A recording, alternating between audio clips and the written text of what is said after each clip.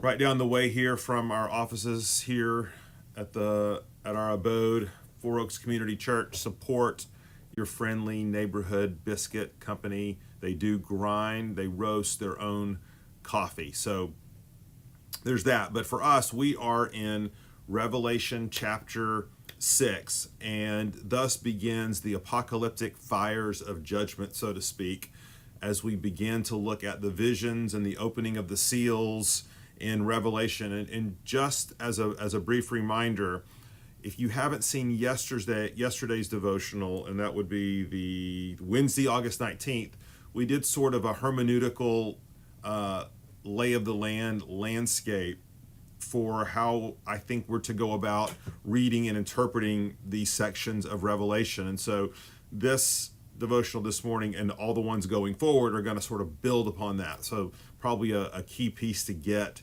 if you weren't here with us yesterday. But let me first of all read the first 8 verses of chapter 6.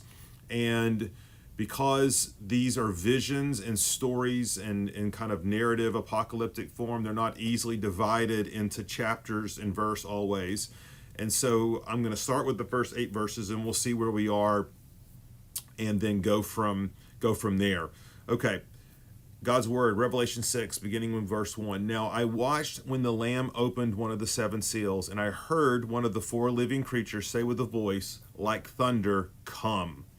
And as I looked, and behold, a white horse, and its rider had a bow, and a crown was given to him, and he came out conquering and to conquer. When he opened the 2nd seal, I heard the 2nd living creature say, "Come." And out came another horse, bright red. Its rider was permitted to take peace from the earth, so that people should slay one another, and he was given a great sword.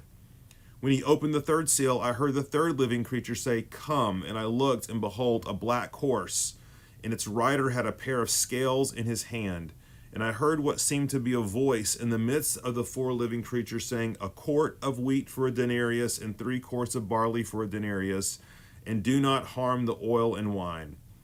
When he opened the 4th seal, I heard the voice of the 4th living creature say, "Come." And I looked, and behold, a pale horse, and its rider's name was Death, and Hades followed him. And they were given authority over 1/4 of the earth to kill with sword, and with famine, and with pestilence, and by wild beast of the earth. Let's pray. Lord, these are strange words and deeds to our 21st century ears. But Father, you've given us every jot and tittle of your word to instruct us, to guide us, to give us hope, to point us to Jesus. And it's just as true for Revelation as it is any other book in the Bible. And so we're asking for your help this morning and pray that you would give us great hope and encouragement as we continue to see all of history unfold under your wise and sovereign plan. In Jesus' name, amen. So Revelation 4, that's about the throne of God, right? The occupied throne that God Almighty, the Alpha and Omega, is sitting in heaven. And while earth is in tumult and chaos and despair, God's throne room is undisturbed. He is perfectly at peace. Nothing is surprising him. Well, then we move to Revelation 5, where we find that the Alpha and the Omega, God the Father, is holding a scroll. And this scroll is symbolic of his eternal decrees, his redemptive plan for all of humankind. In other words, how he is going to go about remedying and healing the brokenness of our sinful world. And we saw that there was no human being was worthy to take that scroll, to open it, to read it, to execute its judgments and its will, except one, and that was Jesus, the Lamb who was slain. Only he is worthy. And the reason he's worthy is because he's died on the cross for our sins. He's purchased redemption for us. He was a man, is a man. He's also God. He is the only one who can remedy, who can fix, who can carry out the decrees of God, which will be for our ultimate good and sovereign joy. And so now we get to chapter 6, where Jesus begins to break open these scrolls, the seals on these scrolls.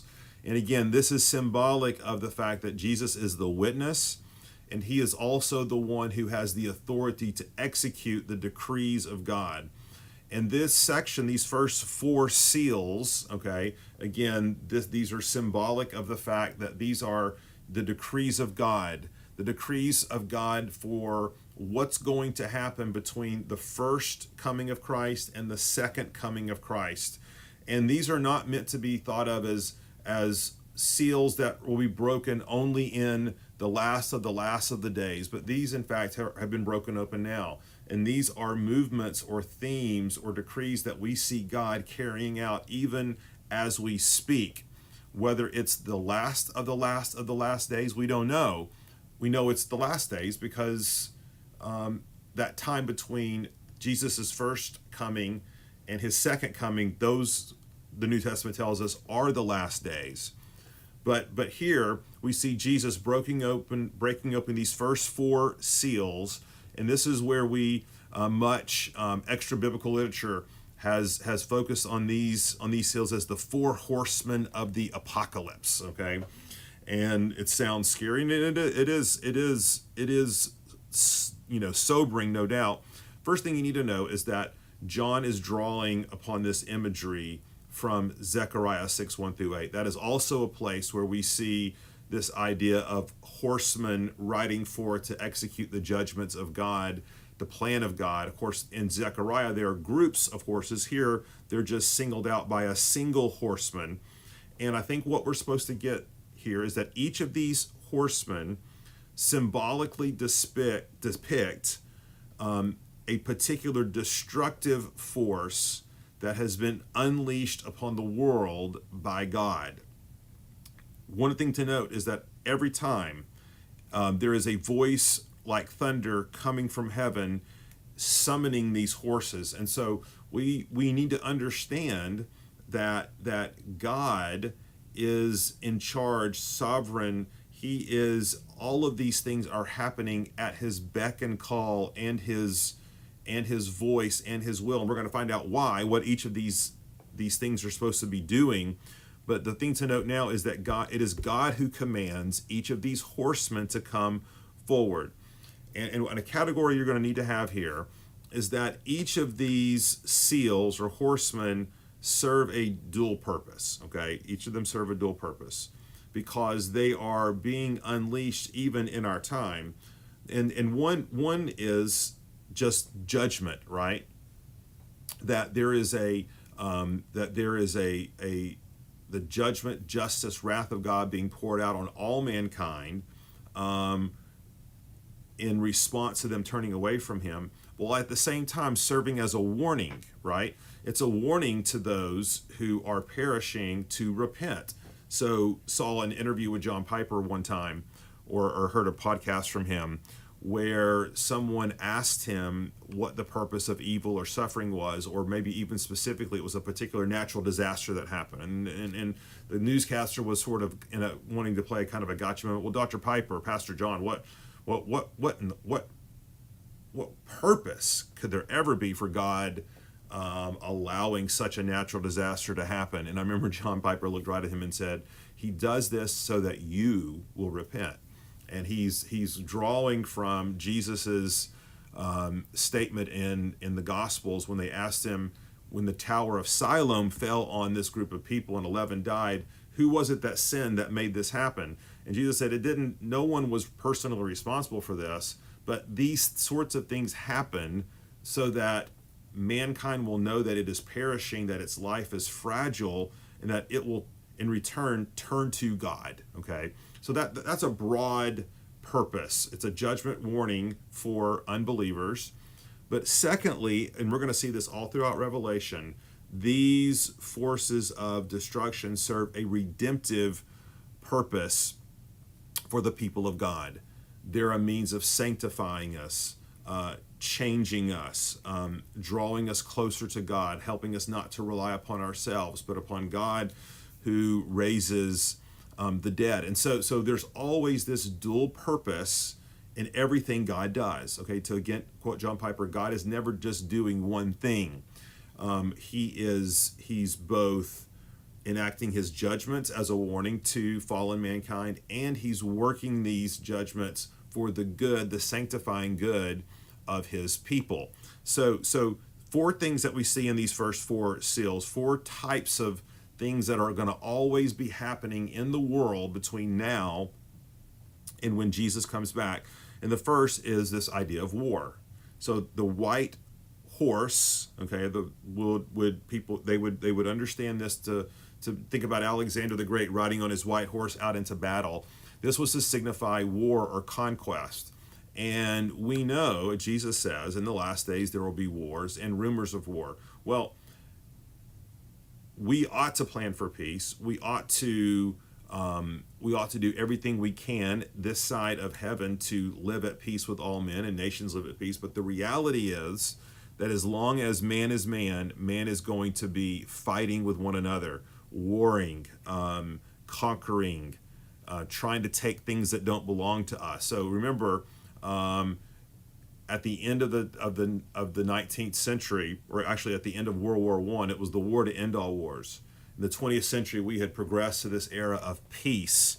But yet, what we find is that in the 20th century, more people were killed because of wars, whether it's World War I, World War II, concentration camps, conflicts across the globe, terrorism, than all the other centuries of the world, history of the world combined.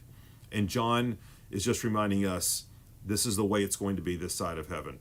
The second horse, okay, it's dressed in red, or it's a bright red, is speaking about strife in general, or not just nations against nations, but man against man, woman against woman, crime, murder, conflict. So it can be relational conflict. It can be conflict, even like we're seeing on the streets of America now, as people are rioting in different places. And John's reminding us that these are things that will always be present in a broken world, that apart from Jesus, apart from the gospel, okay, there can be no lasting peace between people. The third rider, it says third horse is black, okay. I think what's being denoted here is sort of the economic chaos and unpredictability that will inflict the world for all of history and mankind. And that's a hard word for us, right? Because as Americans, we're into a predictable economy, which is why things like COVID, right, and disrupts things, or depressions or economic collapse, while it's so disjointing, we act as if something strange is happening. We act as if this is some sort of surprise. But in reality, this has always been the history of humankind. And it again reminds us when we wake up in the morning and see the stock report not doing what we want, or facing uncertainty in our jobs or economic streams, realizing this is the way it is in a broken world. And it's a reminder that the only thing that is constant, the only thing that is steady, the only thing that is sure is Jesus Christ himself. Now, what's interesting, if you look in verses 5 through 6, there's this odd statement about a quart of wheat for a denarius and 3 quarts of barley for a denarius, and do not harm the oil and wine. It's a metaphorical way of saying, yes, there's going to be strenuous, pressures on the world, but God is in control of this. And that, oil and wine were considered essential goods and services. And it's a reminder that even in the midst of this economic uncertainty and chaos that the world will always be experiencing, God will provide. He will give us what we need as his people. He will provide for us materially. It may not always be what we want, but he will certainly give us all that we need. And it again just shows us that his sovereign hand is over even our basic means of provision, and we need to be encouraged and to hear that. And finally, this last rider, he is the pale rider, and he represents death. And this could be death by any means, right? Natural disaster, just the curse of death, right? Just by the virtue of the fact that the wages of sin are death. And it's a reminder, again, that life is temporary. Physical life is temporary. So easy in our Western world to be deceived into thinking that life goes on forever. Now, we know that it doesn't intellectually, right? But emotionally, okay, in our hearts, in our day-to-day living and existence, we become forgetful, and we live today as if this is going to last forever.